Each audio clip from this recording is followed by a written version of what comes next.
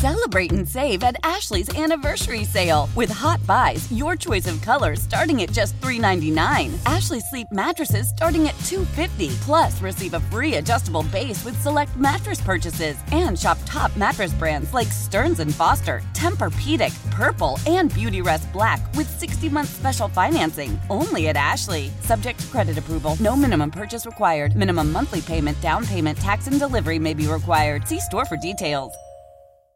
Old Man Winter here. If I had it my way, it would stay winter all year long. Short days, wind chill, black ice, and a good polar vortex. Oh, heaven. Wait, is it getting warm in here? Your cold snap is over, Old Man Winter. Spring has arrived. Spring. Spring is here, which means it's the perfect time to get away in the Hyundai you've always wanted. Visit the Hyundai Getaway Sales Event, where you can get great deals on all of our award-winning Hyundai models, like the tech-filled Tucson and Kona, as well as the spacious Palisade. Enjoy wherever you go with the peace of mind that comes with America's best warranty and 3 years or 36,000 miles of complimentary maintenance. But hurry in, these deals won't last. Add more joy to your journey at the Hyundai Getaway Sales Event. Now get 0% APR or up to $1,500 bonus cash on the Hyundai Tucson. Now, during the Hyundai Getaway Sales Event. Offers end soon. Call 562-314-4603 for details. Welcome to the show. Happy Wednesday, and thanks for being here. Yeah, what's up, everyone? Welcome back to another Let's Go There show with tons of news and fun that we're ready to have. Oh, that is very true. And, I decided against the standing desk officially, Ryan. At least for now, I was just getting too tired and hungry. You're still too tired and hungry. That's the latest update. And you've been sitting, so I don't understand. I don't even think anyone knew you were standing behind a standing desk. How would they have known that? Well, now I'm letting them know, in case they were wondering. Oh, my goodness. Don't you hate that when someone tells you something, you're like, I connect the dots for me. That's like the funniest thing about Cher. She speaks in, like, blurbs. So you don't really know. It's like puzzle pieces. Like, you're like, oh, I'm missing this really crucial puzzle piece to the whole story, and you might get it like 2 hours later. It makes you want to wait and learn more. Or move on and throw that puzzle away. Wow. I guess you didn't learn patience. You have a lot of growing to do. I never did puzzles when I was growing up. I hated them. They're the worst. Remind me not to get you a puzzle for your birthday or for the holidays. Or maybe I will, just to torture you. I'll have a return shipper. Like, I'll return it right back to you. Coming up on the show, Pete Buttigieg makes history once again today. We've got those details. And after the gaze over COVID backlash, how do we move away from shame to make sure people do better? We're going to be getting into that also later in the show. But first, let's get into some what's trending this hour. Antony Blinken was sworn in as Secretary of State by VP Kamala Harris today. Here he is addressing reporters in his first briefing. I know we're not always going to see eye to eye. That's not the point of the enterprise. Sometimes we'll be frustrating to you. I imagine there are a few times when you'll be frustrating to us. But that's to be expected. That's exactly, in some ways, the point. But you can count on me. You can count on us to treat all of you with the immense respect you deserve. And President Biden is set to sign several executive orders now to tackle climate change and transition to a clean energy economy. Yes, Queen. And that's according to the White House. The executive actions include establishing climate change as a national security priority, conserving at least 30% of federal land and oceans by 2030, and canceling new oil and gas leases on public lands and waters. So that is huge. Really good stuff. Now, let's move on to Bernie Sanders. You know those cozy mittens that everyone was talking about, and they went viral, of course, on Inauguration Day? Oh, of course. Duh. Who would know that? Just making sure. Well, his team leveraged the whole meme and popularity to sell merchandise on Sanders' website. So today, his team announced that they have raised $1.8 million in the last 5 days for charitable organizations in Sanders' home state of Vermont. So way to go. Way to use a meme for a good cause. I do love that. And honestly, I hope they don't sell out of those T-shirts or sweaters, because I really do want one of him, like, sitting in that chair. They're really cute. Well, you might want to go online right now before it gets too late. Although I'm sure there's knockoffs. No, I don't want a knockoff. I want it from the actual Bernie camp. What, Shira? Are you promoting knockoffs at this point? Is this who we are? This is who we are. We're literally, she's like, go get at the swap meet. What is happening? Help a small business. Okay. That was what's trending this hour. But by the way, in the next hour, we're going to get into the GameStop craziness and Wall Street today too, and the press secretary's response. But right now, let's get into the T Report. What's going on, Ryan? Okay, so surprise, Halsey is pregnant. It is time for your T Report, those pop culture stories trending right now. So, Shira, I know everyone has probably seen these photos by now of her and her beautiful little belly bump. I know, it was very cute. I saw it on Instagram right away and I was like freaking out, messaging and texting everyone, including our show, that we got to cover this obviously today. Did you? I emailed my other producer. No, I texted Vanessa. I did text Vanessa. Okay. I just wasn't on that. Texting chat. Wow. No, she looks beautiful. So they're talking behind my back at this point. You heard it here first. She looks very beautiful and cute. And it's like, I can't even keep up with all her partners, to be honest. I didn't even know who she was with.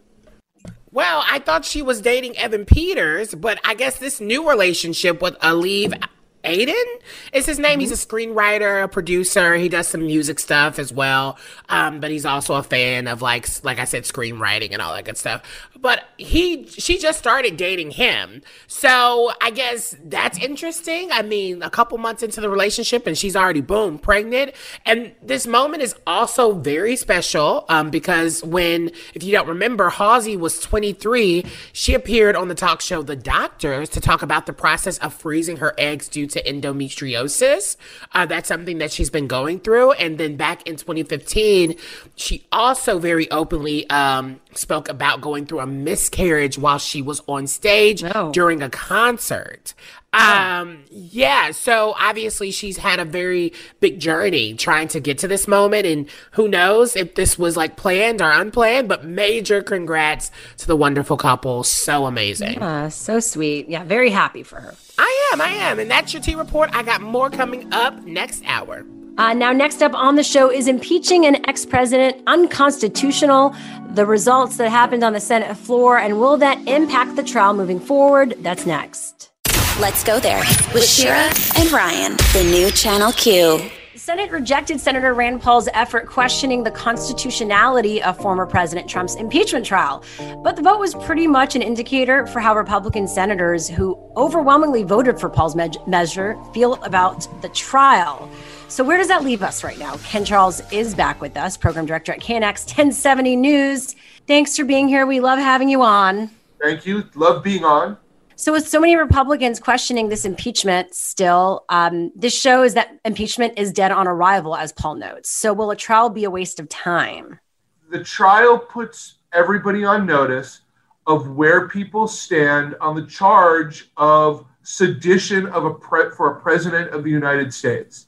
And so those same senators who on the night of January 6th stood on the floor of the Senate and decried the things that he said that there was no fraud or certainly not appreciable fraud to overturn the election, are now basically changing their entire tune. They will have to live with that and run with that. And while in some states it won't matter, in some states it absolutely will. But I have a solution. I think I could, if I were talking to Joe Biden today, and nobody's going to like what I'm going to say. Oh, yeah, bring it on. What a tease. You guys are going to hate this. But I think Joe Biden goes to Mitch McConnell and said, here's the deal. You get me 17 senators, you convict him, and I will pardon him. What? Okay? To me, the conviction is the most important thing. Convicting Donald Trump, in my opinion, for what he said and what he did, starting honestly in September, October, but really leading up to what happened January 6th, to me is a crime against this country and a crime against the office. You have to get the conviction. That is crucial to me. No conviction means that I guess it's okay. And what does that mean for the next president and the next president and the next president when this goes completely out of control? The conviction is so important. Real quick, Ken Charles from KNX, program director. Let me tell you why that's not going to work. Because people already think that the Democratic Party is weak sauce.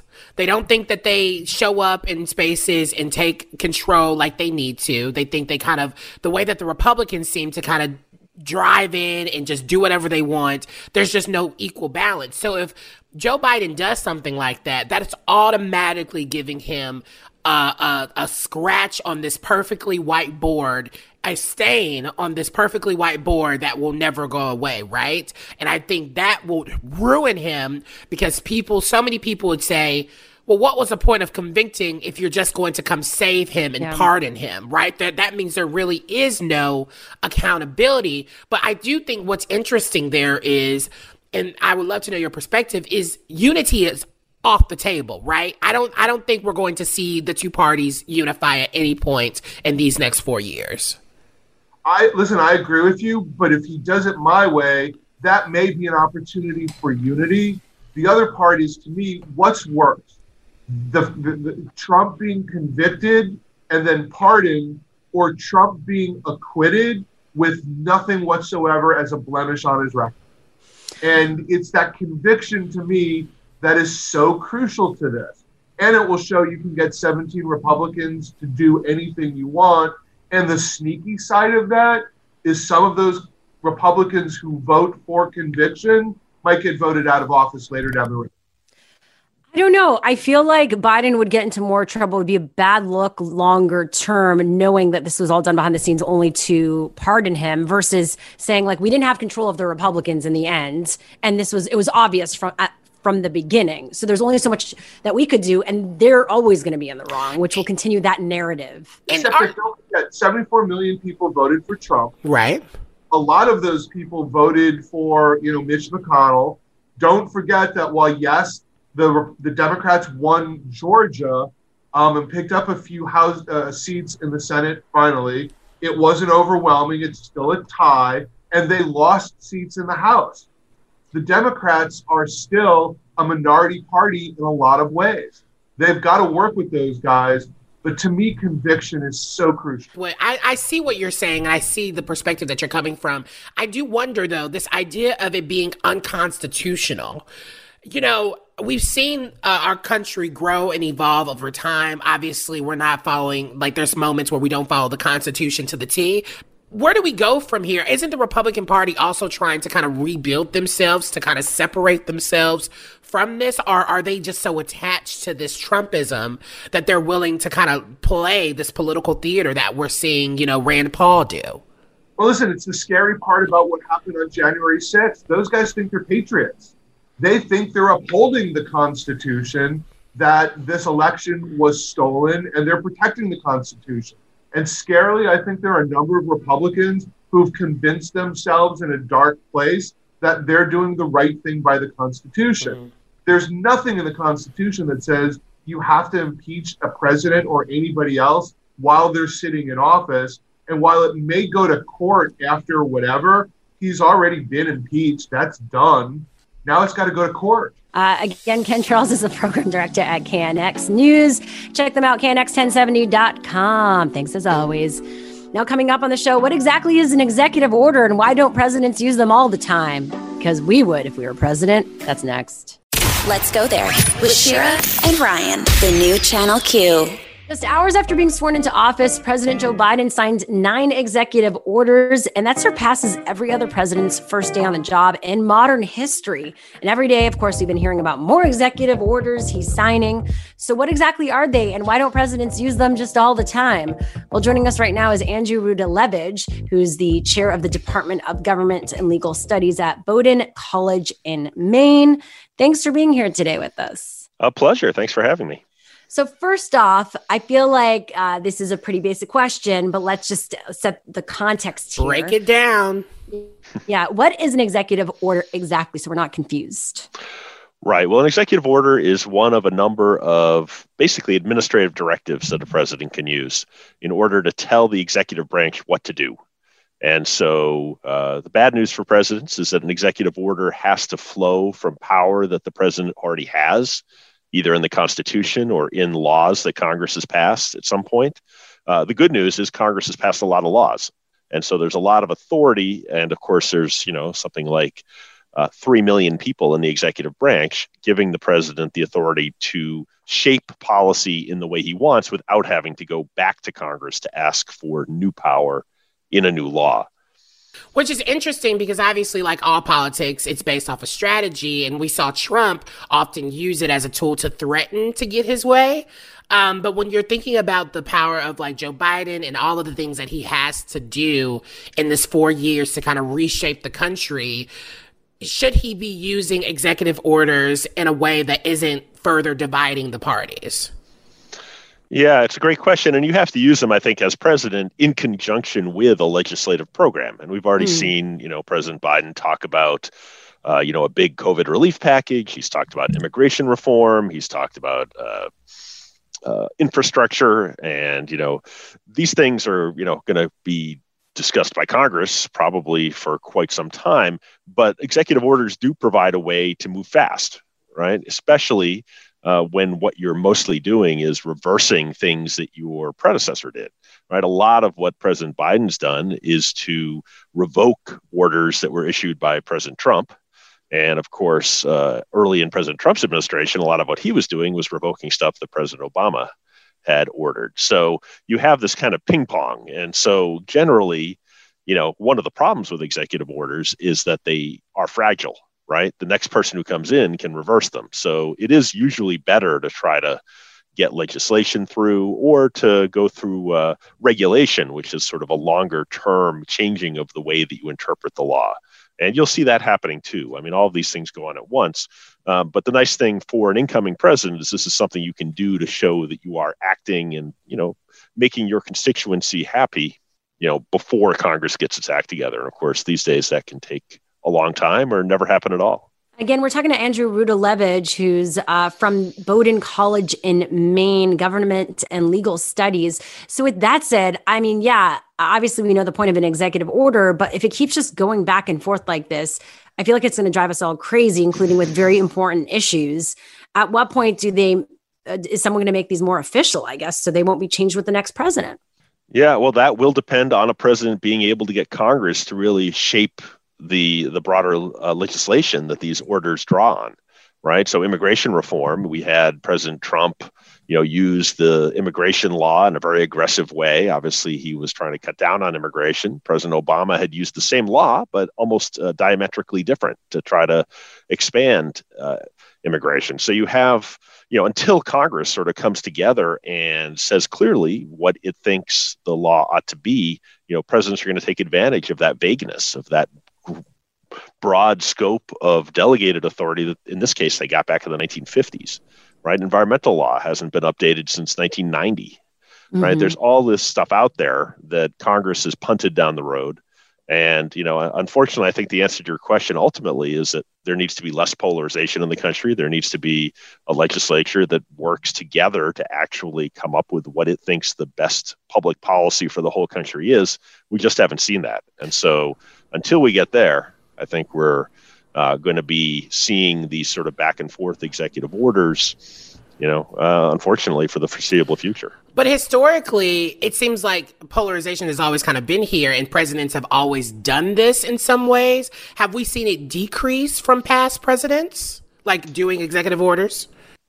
To a degree. I mean, actually, if you go back and look at the executive order tables, Franklin Roosevelt issued more than 500 of them in 1933, when he came into office. So these days, sort of a big number is more like 60 or 70 in a given year.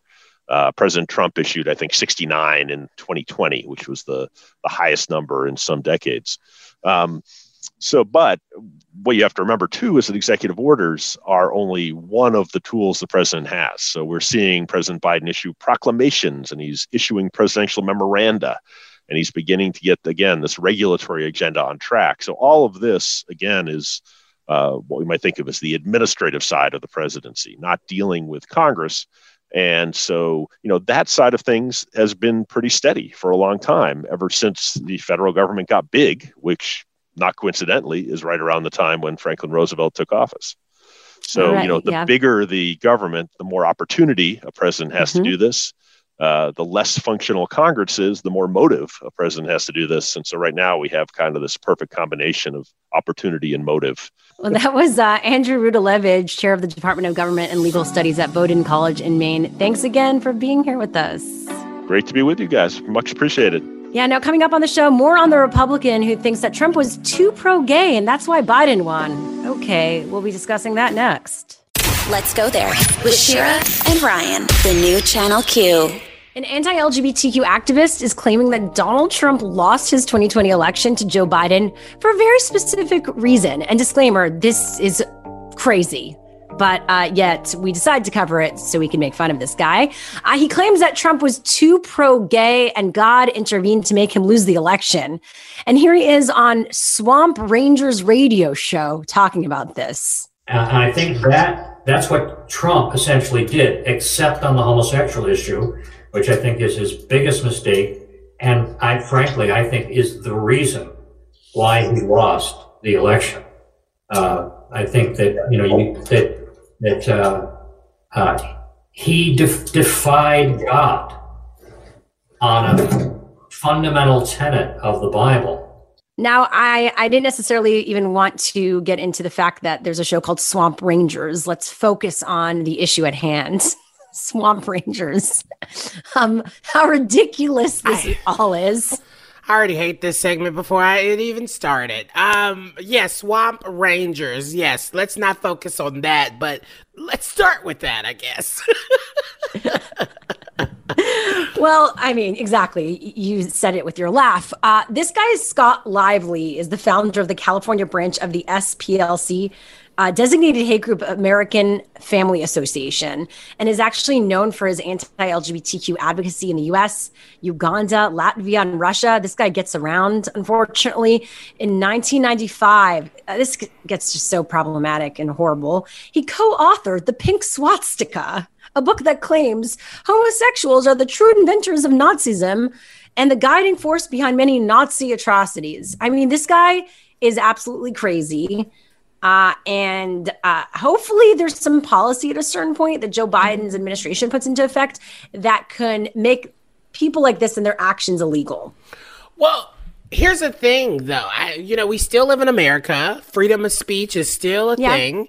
And oftentimes, unfortunately, freedom of speech allows people to hide behind that, right? They can say whatever and do whatever, unfortunately. And it's so gross and distracting, and I hate that, I think we even had to take responsibility. And I think we talked a little bit about this before we press record about, should we even be covering this person? But I do think sometimes we just need to be able to laugh about how ridiculous this is, because even in this breakdown, this full video breakdown, he talks about how, it's specifically the Bible talks and condemns male homosexuality, but not all homosexuality, just male homosexuality, which is another form of the patriarchy and misogyny, because obviously you like the women, you're all for the women, because that's what turns you on, you gross person. And so it's just, I don't know, all of these talking points, nothing is valid. And who should I thank? He said I should thank God because that we don't have Trump, because it was I guess a revenge act, or God wanted to make sure he learned the lesson. Well, thank God for that, because I did not need 4 more years of Trump, to be quite honest. I know. This guy doesn't even make sense, right? And the crazy funny thing is that Trump, we all know the administration did horrible things for the LGBTQ community, but he's not even pointing to that. He thinks he was too gay because specifically he points towards this Richard Grenell guy, the U.S. ambassador to Germany. That was the one gay guy in Trump's camp that proved that he was pro-LGBTQ. So because Grenell is out as gay and helped with the GOP's 2020 LGBTQ outreach, that's why Trump lost the presidency. So yeah, more conspiracy theories that don't make sense. And so you are canceled. Now coming up on the show, Mike Pence is homeless. This story is also wild. Mike Pence is homeless and couch surfing with Republicans. That's the headline of this story. More details on that next on What's Trending this hour. Let's go there with Shira and Ryan, the new Channel Q. Coming Coming up on the show, has the public turned on teachers, and will this impact schools reopening? This was a really hard story to read, but we're going to be getting into why it's a headline coming up on the show. Oh yeah, it's really sad, but hopefully it won't be like that forever. Yeah, I mean, there needs to be a silver lining. Plus, is there a right way to call folks out for unethical behavior instead of shaming them? Those answers this hour. But first, let's get into what's trending this hour. Shares of GameStop surged again today. This is just wild what's happening. GameStop's nearly vertical surge over the past week has come as retail traders, many of whom documented their moves on the social media site Reddit, bought a ton of stock and call options. The boost also might be because Tesla CEO Elon Musk tweeted yesterday a link to the Reddit board where much of this discussion has taken place. And Jen Psaki actually did respond to all of this today at her White House press briefing. Our team is, of course, our economic team, including Secretary Yellen and others, are monitoring the situation. It's a good reminder, though, that the stock market isn't the only measure of the health of our economy. It doesn't reflect how working and middle-class families are doing. As you all know from covering this, we're in the midst of a K-shaped recovery. America's workers are struggling to make ends meet, which is why the president has introduced this urgent package to get immediate relief to families. So yeah, we got some people making some money very quickly. Mm-hmm. And we're going to be getting more into what this is all about and break it down tomorrow because there's other companies whose stocks just suddenly soar, including AMC. Yeah, I just don't understand anything about this. I don't understand why people are buying so much of it. It's a weird and interesting thing. I've never really gotten the stock market situation, but I want to learn about it. Yeah, well, we're going to have someone on the show tomorrow to help us navigate this, that's for sure. Now, according to sources who spoke with Business Insider, Mike and Karen Pence don't actually own a home and didn't have living arrangements ready when they left the U.S. Naval Observatory in D.C., which is the traditional residence of the vice president. Since they're from Indiana and no people there, they're reportedly couch surfing in the state for a while. I think that headline is so shady because I can imagine that they're staying in a guest room and not on someone's couch. But I just love the thought of them having no other place to go and them literally living in the backyard. Well, yeah, LGBTQ Nation did do a very clickbaity headline saying Mike Pence is homeless and couch surfing with Republicans after leaving D.C. I'm not complaining about that, by the way. I think that's great and they deserve that. Well, one source said that the Pences have spent some time in a cabin that the governor of Indiana, Pence's old job, uses as a retreat. That sounds good. Current Indiana governor, Eric Holcomb, Pence's former lieutenant governor, would have to give the couple permission to stay at the place. So obviously he did that. Two other sources said that Mike and Karen Pence spent some time with Pence's brother in Columbus, Indiana. His brother, Greg Pence, a Republican congressman, holds Pence's former House seat. Why would they not have bought a house before they left? That makes no sense to me. At least have your arrangements together. He was a bit busy, I guess. Doing what? Picking up Trump's trash. The sources said that the Pences aren't making their current location publicly known because they've been receiving death threats in the weeks following the riots. Whatever. And finally, CVS has begun offering in-store COVID-19 vaccinations in New York and other states as the drugstore chain ramps up plans to administer millions of shots a month. New Yorkers aged 65 and older can make appointments for the shot at locations in the Long Island town of Center Moriches and the Erie County village of Blasdell, just in case you're around there, if you have family there. Other stores in Indiana, Connecticut, Ohio, and Massachusetts have also already begun giving shots.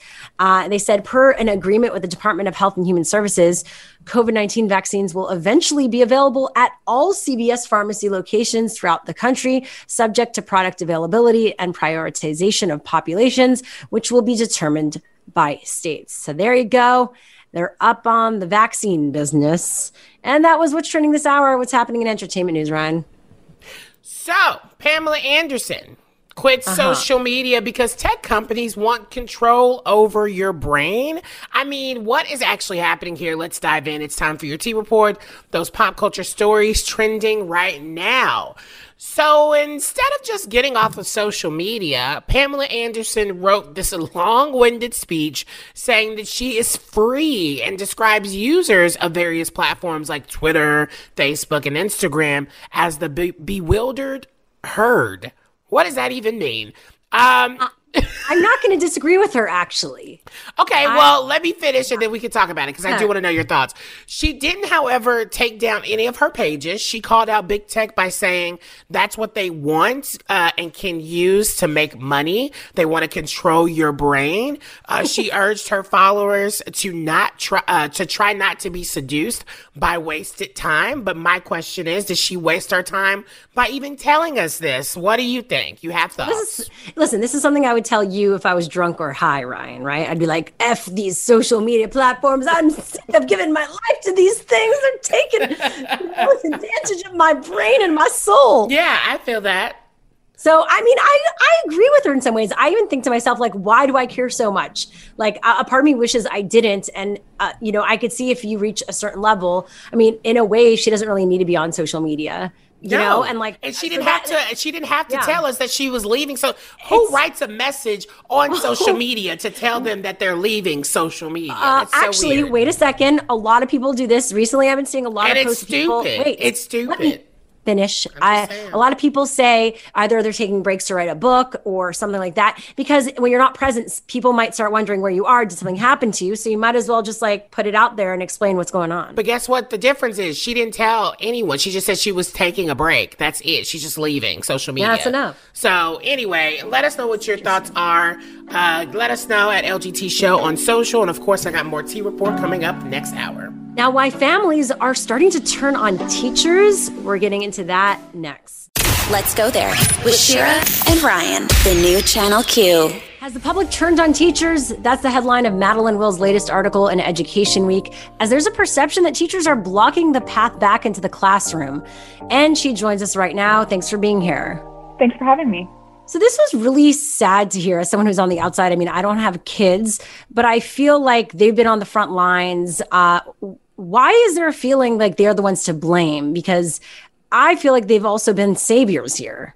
Right. A lot of teachers have said they feel kind of a whiplash, like they were praised at the beginning of the pandemic and now they feel a little bit more criticism. Some parents are concerned that teachers' unions are reluctant to go back into classrooms right now.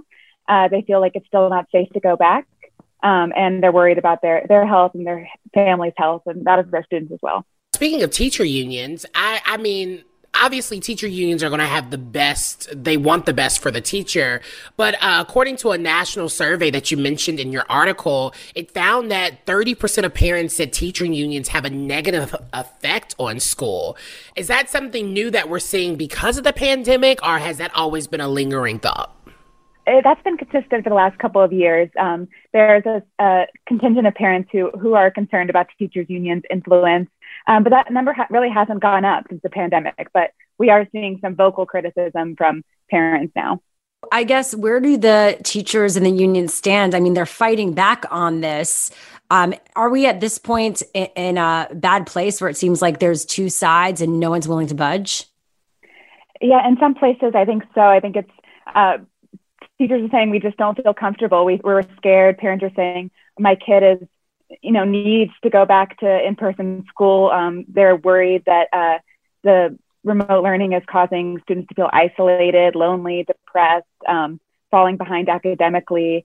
And teachers know that too. They realize that they're just worried about the safety and health risks. So, no good answers. Yeah, it doesn't really seem like it. The CDC's now even saying that there's a safer way of doing schooling at this point. So do teachers and teachers unions even really have a leg to stand on? Well, the CDC has said that evidence shows that it can be safe to go back to in-person instruction as long as there are safety protocols in place, like mask wearing and sanitation, social distancing. So in some places, teachers unions are saying, well, we can't guarantee that our schools are going to put those measures in place. And we're also concerned about the community spread outside of as cases rise in certain areas. And the CDC actually did recommend that, local officials might want to consider closing bars or restricting indoor dining to help lower community transmission. Oh, so it's like one or the other. in some places it could be. Wow. Interesting. Again, you're hearing from Madeline Will, who's a reporter for Education Week covering the teaching profession, very specific.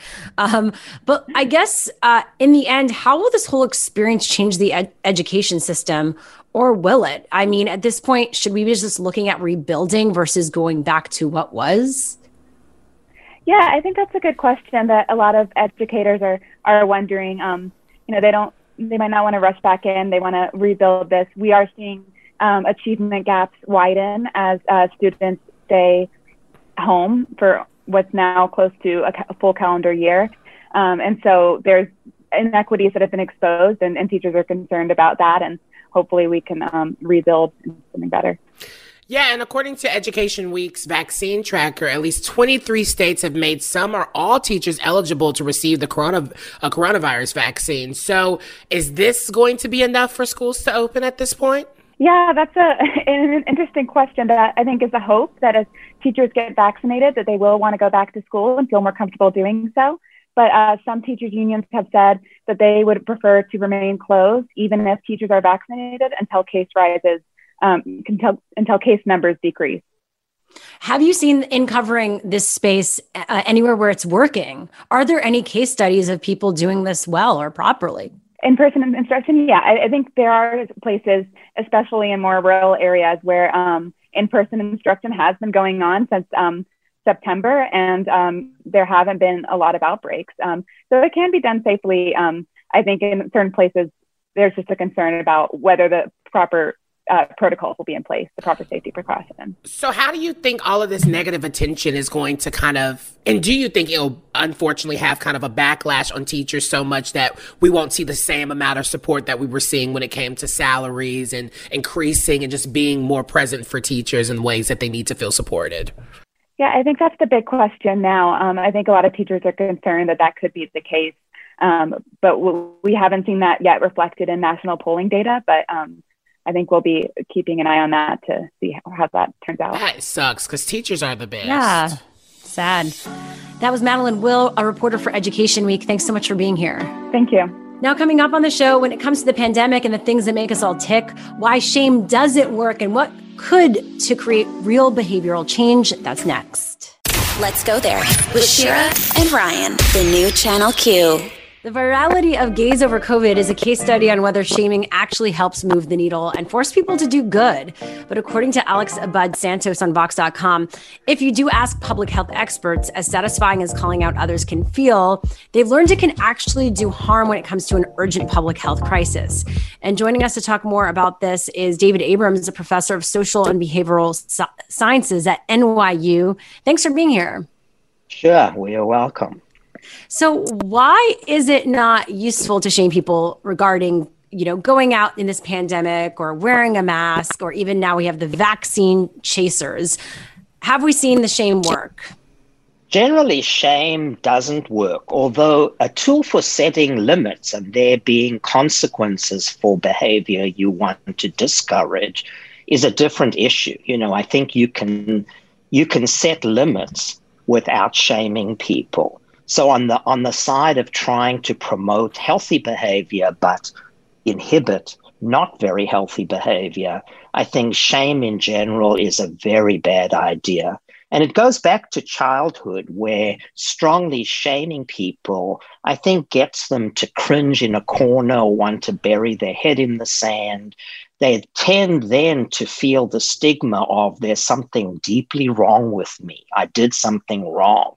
And it's very hard to admit guilt or own up to your behavior if you've been shamed. So I think the shame and the stigma of shame, especially for people who've already been vulnerable because they are shamed as children, maybe inadvertently by parents who didn't know any better, or they're in groups that have experienced a lot of shame as being, us versus them, it can be particularly destructive. So, for example, in the early days of HIV, shaming actually got people to not want to admit that they were having risky sex and they didn't want to get tested for HIV, and therefore things spread. in part because you weren't motivating the behaviors you wanted. You were driving people to keep it a secret, and they didn't want to admit it or do the right thing. Yeah, here's the thing. I think this is a very nuanced conversation, right? And you're talking about shaming when it comes in terms of like what we're living in the now, in the middle of a pandemic, when there's people who are completely not following the rules, or even caring, or even traveling to places where they're mostly low income communities and it's impacting disproportionately Black and brown folks.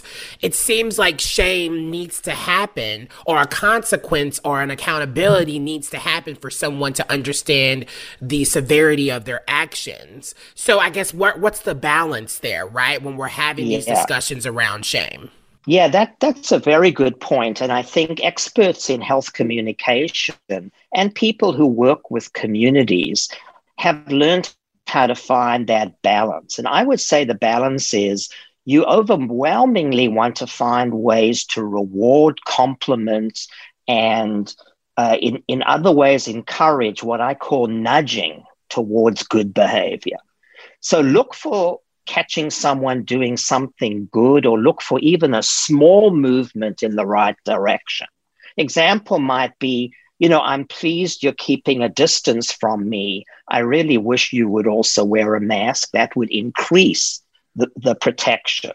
And using I statements like, I'm not comfortable standing so near you without a mask. I'm sorry, I'm going to move away, is an immediate consequence, but it doesn't shame the other person. You're not saying you are doing something really bad. You're using an I statement. I don't like what you're doing. So there are certainly ways to express very strong limits on what you don't want. But you also, I think the balance is always to try to find positive ways to reinforce and catch what you do want. This is NYU professor David Abrams. So what you're saying means, I think makes sense when you know someone, right? When you have an interpersonal relationship with them. I think it's harder when it's just a stranger, as we've seen these confrontations at restaurants or stores, and also a public figure, right? You're not is it going to make a difference if you go, thank you for this thing you did, Mike Pence, but really you should be a better leader and put your mask on. Like, how do you deal with it in those instances? Yeah, it's more challenging, but also more risky, because if you don't know somebody, you don't know how they're going to react. And so, we tend to recommend don't get into an emotional confrontational argument with anybody, because it can escalate. And what we do know about both shame and, for example, mask wearing, is that when people are very emotionally aroused, they get into what we call fight or flight mode very quickly. And that can escalate. So I think it is important to try to say, I'm not comfortable with what you're doing. It's important to also, I think, have immediate consequences that are rules that can be enforced, like supporting shop owners who have a sign on the door that says, no mask, no service. And, the example I give is when we're at the beach, we also have a problem where people have a sign that says no shirt, no shoes, no service, and we accept that. So what's the difference? All right, we're going to take a break right there, but David Abrams from NYU will be back with us. And if we're not shaming, what can be done to create change? More on that next. Let's go there with Shira and Ryan, the new Channel Q. We are back with David Abrams, a professor of social and behavioral sciences at NYU, talking about shaming and what to do if shaming doesn't work. So I guess let's go there, David. Earlier, you mentioned a comparison. I think we all have heard this comparison to from COVID-19 to HIV/AIDS. And sometimes I wonder, should we be comparing them? Because they're two different diseases and the comparison between the two isn't linear. And so I often wonder, should we really be comparing the two diseases like they're similar when they're really not? And of course, the response feels like for COVID that it's just as simple as in following the rules versus the lack of resources that one may have depending on community that they're into, understanding sexual health and all these other things, when everyone basically on a national level has the same sort of resources about how to handle COVID and what we're hearing and just believing. It just feels like if you make a decision to not wear a mask or to go party or to go travel, you're making a selfish decision. So I just wanted to know your perspective on that. Should we really be comparing the two? Yeah, no, I agree 100%. And perhaps the comparison is not a good one. Yeah. I think the issue is we are in a very big, major health crisis right now, and we should deal with it in terms of the science and what we can do immediately to help save people's lives.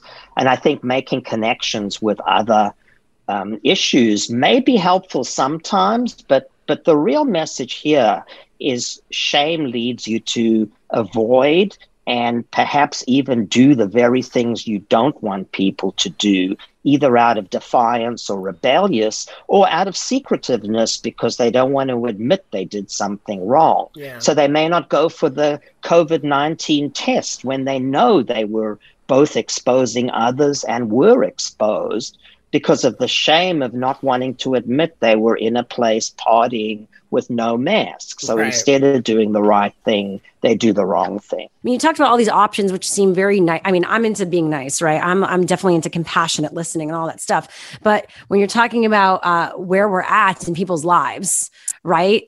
Whether it be with the public health crisis we're dealing with, or even racial injustice, like, where do we go from here? What do we do to stop things from happening that are wrong? Well, I think our new administration is very encouraging. One of the strongest ways to help people do better is to have a very consistent science-based message from the top all the way down to local community leaders and everything in between. So I think that message is now very clear. Masks work, please wear them. Physical distancing is critical. We've got variations on this virus, and we want to save ourselves and others. This has to be done. And I would perhaps even go far as to have consequences, like maybe there ought to be enforceable fines if you're in public, or if you try to get into a store and you don't comply with the signage. There might be ways to very seriously have immediate consequences, just like we do with you're not wearing a seatbelt, you can be pulled over. Mm-hmm. Or you drive drunk, there are massive consequences. So I think the same thing can apply here if we have consistent messages by people we respect and who respect the science. All right. Well, thank you so much again for joining us today for this conversation. That was David Abrams, a professor of social and behavioral sciences at NYU. Thank you. Now coming up on the show, Pete Buttigieg is making history, having passed the committee for his cabinet post. More details on that next. Let's go there with Shira and Ryan, the new Channel Q. Coming up on the show, how Trump could theoretically get his Facebook back. Yikes. And we break down what an executive order is and Biden making history with how many he's signing. For real. That's coming up this hour on the show. But first, let's get into what's trending this hour. John Kerry, the special presidential envoy for climate, pushed back today on concerns about the cost of taking action to prevent climate change. It costs a lot more. There are countless economic analyses now that show that it is now cheaper to deal with the crisis of climate than it is to ignore it. We spent $265 billion 2 years ago on three storms, Irma, Harvey, and Maria. Really loved that response. And you know who also pushed back on discussing anything Marjorie Taylor Greene? Press Secretary Jen Psaki. It costs a lot more. There are countless economic analyses now that show that it is now cheaper to deal with the crisis of climate than it is to ignore it. We spent $265 billion 2 years ago on three storms, Irma, Harvey, and Maria. Now, the reporter is referencing Greene's conspiracy-filled and violent social media activity, including a clip that has come out of her basically harassing David Hogg, who survived the Stoneman Douglas high school shooting in 2018. Did you have any thoughts on this, Ryan? Because I know you definitely wanted us to cover this today, this clip of Psaki just like... Yeah. like replying to reporters with this. I mean, I'm obsessed with it. I think there's something to be said about seeing someone in her position literally shut it down and say, that's it, we're done with this, and move on, right? I think she's setting such a great tone moving forward and doing her job so spot on, in my opinion, so far, that I really appreciated that. She's not about the drama. And I think it's been interesting to watch also journalists, especially like far right journalists in these positions, like trying to like pull things or trick her up or just asking stupid questions. And she literally replies back like, okay, is that what you want to ask? Is that what you're taking your time out to ask me? Right. And so I appreciate it. I think she is not going to be spreading or participating in spreading any lies. And I love that. And it doesn't seem like she's going to be leaving as quickly as Trump's press secretaries did. I mean, how many did he go through? Oh, no, it's not going to happen. That was wild. Now, Pete Buttigieg made history when his nomination by President Biden for U.S. Secretary of Transportation was approved by a Senate committee. Buttigieg was the first out LGBTQ plus person to be sworn in for a confirmation hearing to a U.S. cabinet post last week, a hearing where a member of the committee basically applauded him for his performance. He also now becomes the first out LGBTQ plus nominee to pass that committee. A lot of layers here. That happened. There's a lot of parts of the process. A former candidate for the Democratic presidential nomination, he also made history as the first out candidate to win the Iowa caucus. And he had a standout showing in committee, landing bipartisan support. So Buttigieg doing some good stuff. And I know he's going to be back to run for president. That's for sure. This is just the beginning, even though he was very green this first time around. Yeah, I mean, all right. I'm happy. Someone's excited for him to run for president. That was what's trending this hour. What's happening in entertainment news, Ryan? Okay, so will Ariana Grande be joining The Weeknd during his Super Bowl halftime show? Also, let's talk about how I didn't even realize the Super Bowl was still happening. It's time for your T Report. Those pop culture stories trending right now. So fans are hoping that Ariana will join The Weeknd for his performance next week. By the way, rumblings of a possible collaboration began on social media after The Weeknd announced that he was dropping the Highlights album ahead of the big game weekend. And I guess that includes his song Love Me Harder with her. And I think it's like a compilation album of all of his like most popular songs. So... One, how do you think this year's halftime show is going to go, to be quite honest? Like, it feels like so weird. I think it's going to be like it is, just without a lot of people around, right? You think it's going to be live? Like, I think it's going to be... I think it's going to be pre-recorded. I guess we will never know. Yeah, right? Just last year, it was J-Lo and Shakira. I don't know. I feel like they might do this live. I mean, we've seen a lot of live concerts still happening. No, we've seen pre-recorded performances happening on these award shows. And that we've seen like performances happening on green screens, like the VMAs did stuff like that. And like, I think they were like some of the people that kind of really started to show like, oh, this is how a virtual event could really go. And so soon you'll have to, or be able to beam yourself into like a place. You won't even have to be there in person. You'll be like, I want to be safe. I'm not even going to do pre-record. I'm not going to be there live. I'm going to beam myself through technology. This isn't Star Trek, Shira. I don't know what that point was. But anyway, I just want to know, are you going to be watching? And let us know at LGT Show everywhere. And of course, you can find any of the stories that I have talked about today at wearechannelq.com. Let's go there with Shira and Ryan, the new Channel Q. We're wrapping up the show as we always do with our Yas Queen of the Day. Yes, Queen. So a LinkedIn post. We don't usually talk about LinkedIn posts that go viral, right? By this woman, Sherry Carpenetto from Marblehead, Massachusetts.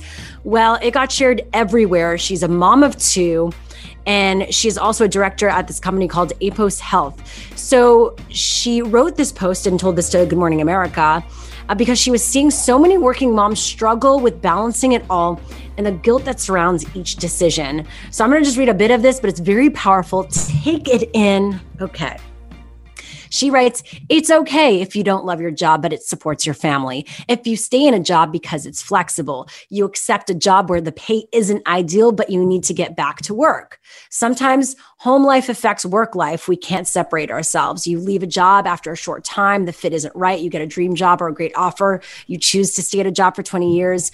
So she continues to go on to all these things like, it's okay. You work late some nights, missing family events. You leave work early to catch your kid's game.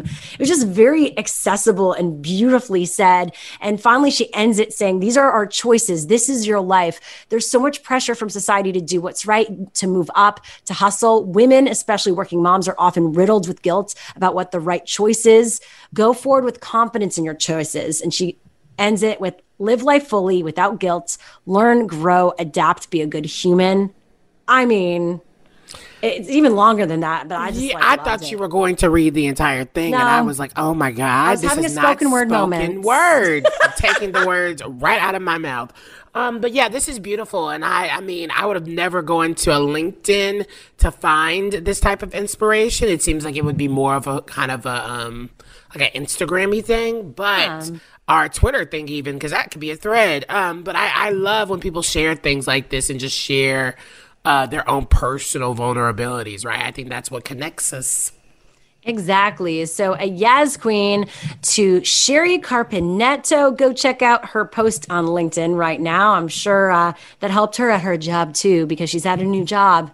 And I'm sure they liked that she was getting recognition for a good reason. And that does it for our show today. If you missed any of our show or interviews, be sure to check out our podcast. Just go to the radio.com app and search Let's Go there. And on tomorrow's show, we've got White House veterans, the voices behind Pod is a Woman, joining us. Plus, you've been seeing GameStop everywhere in the headlines and on social media today.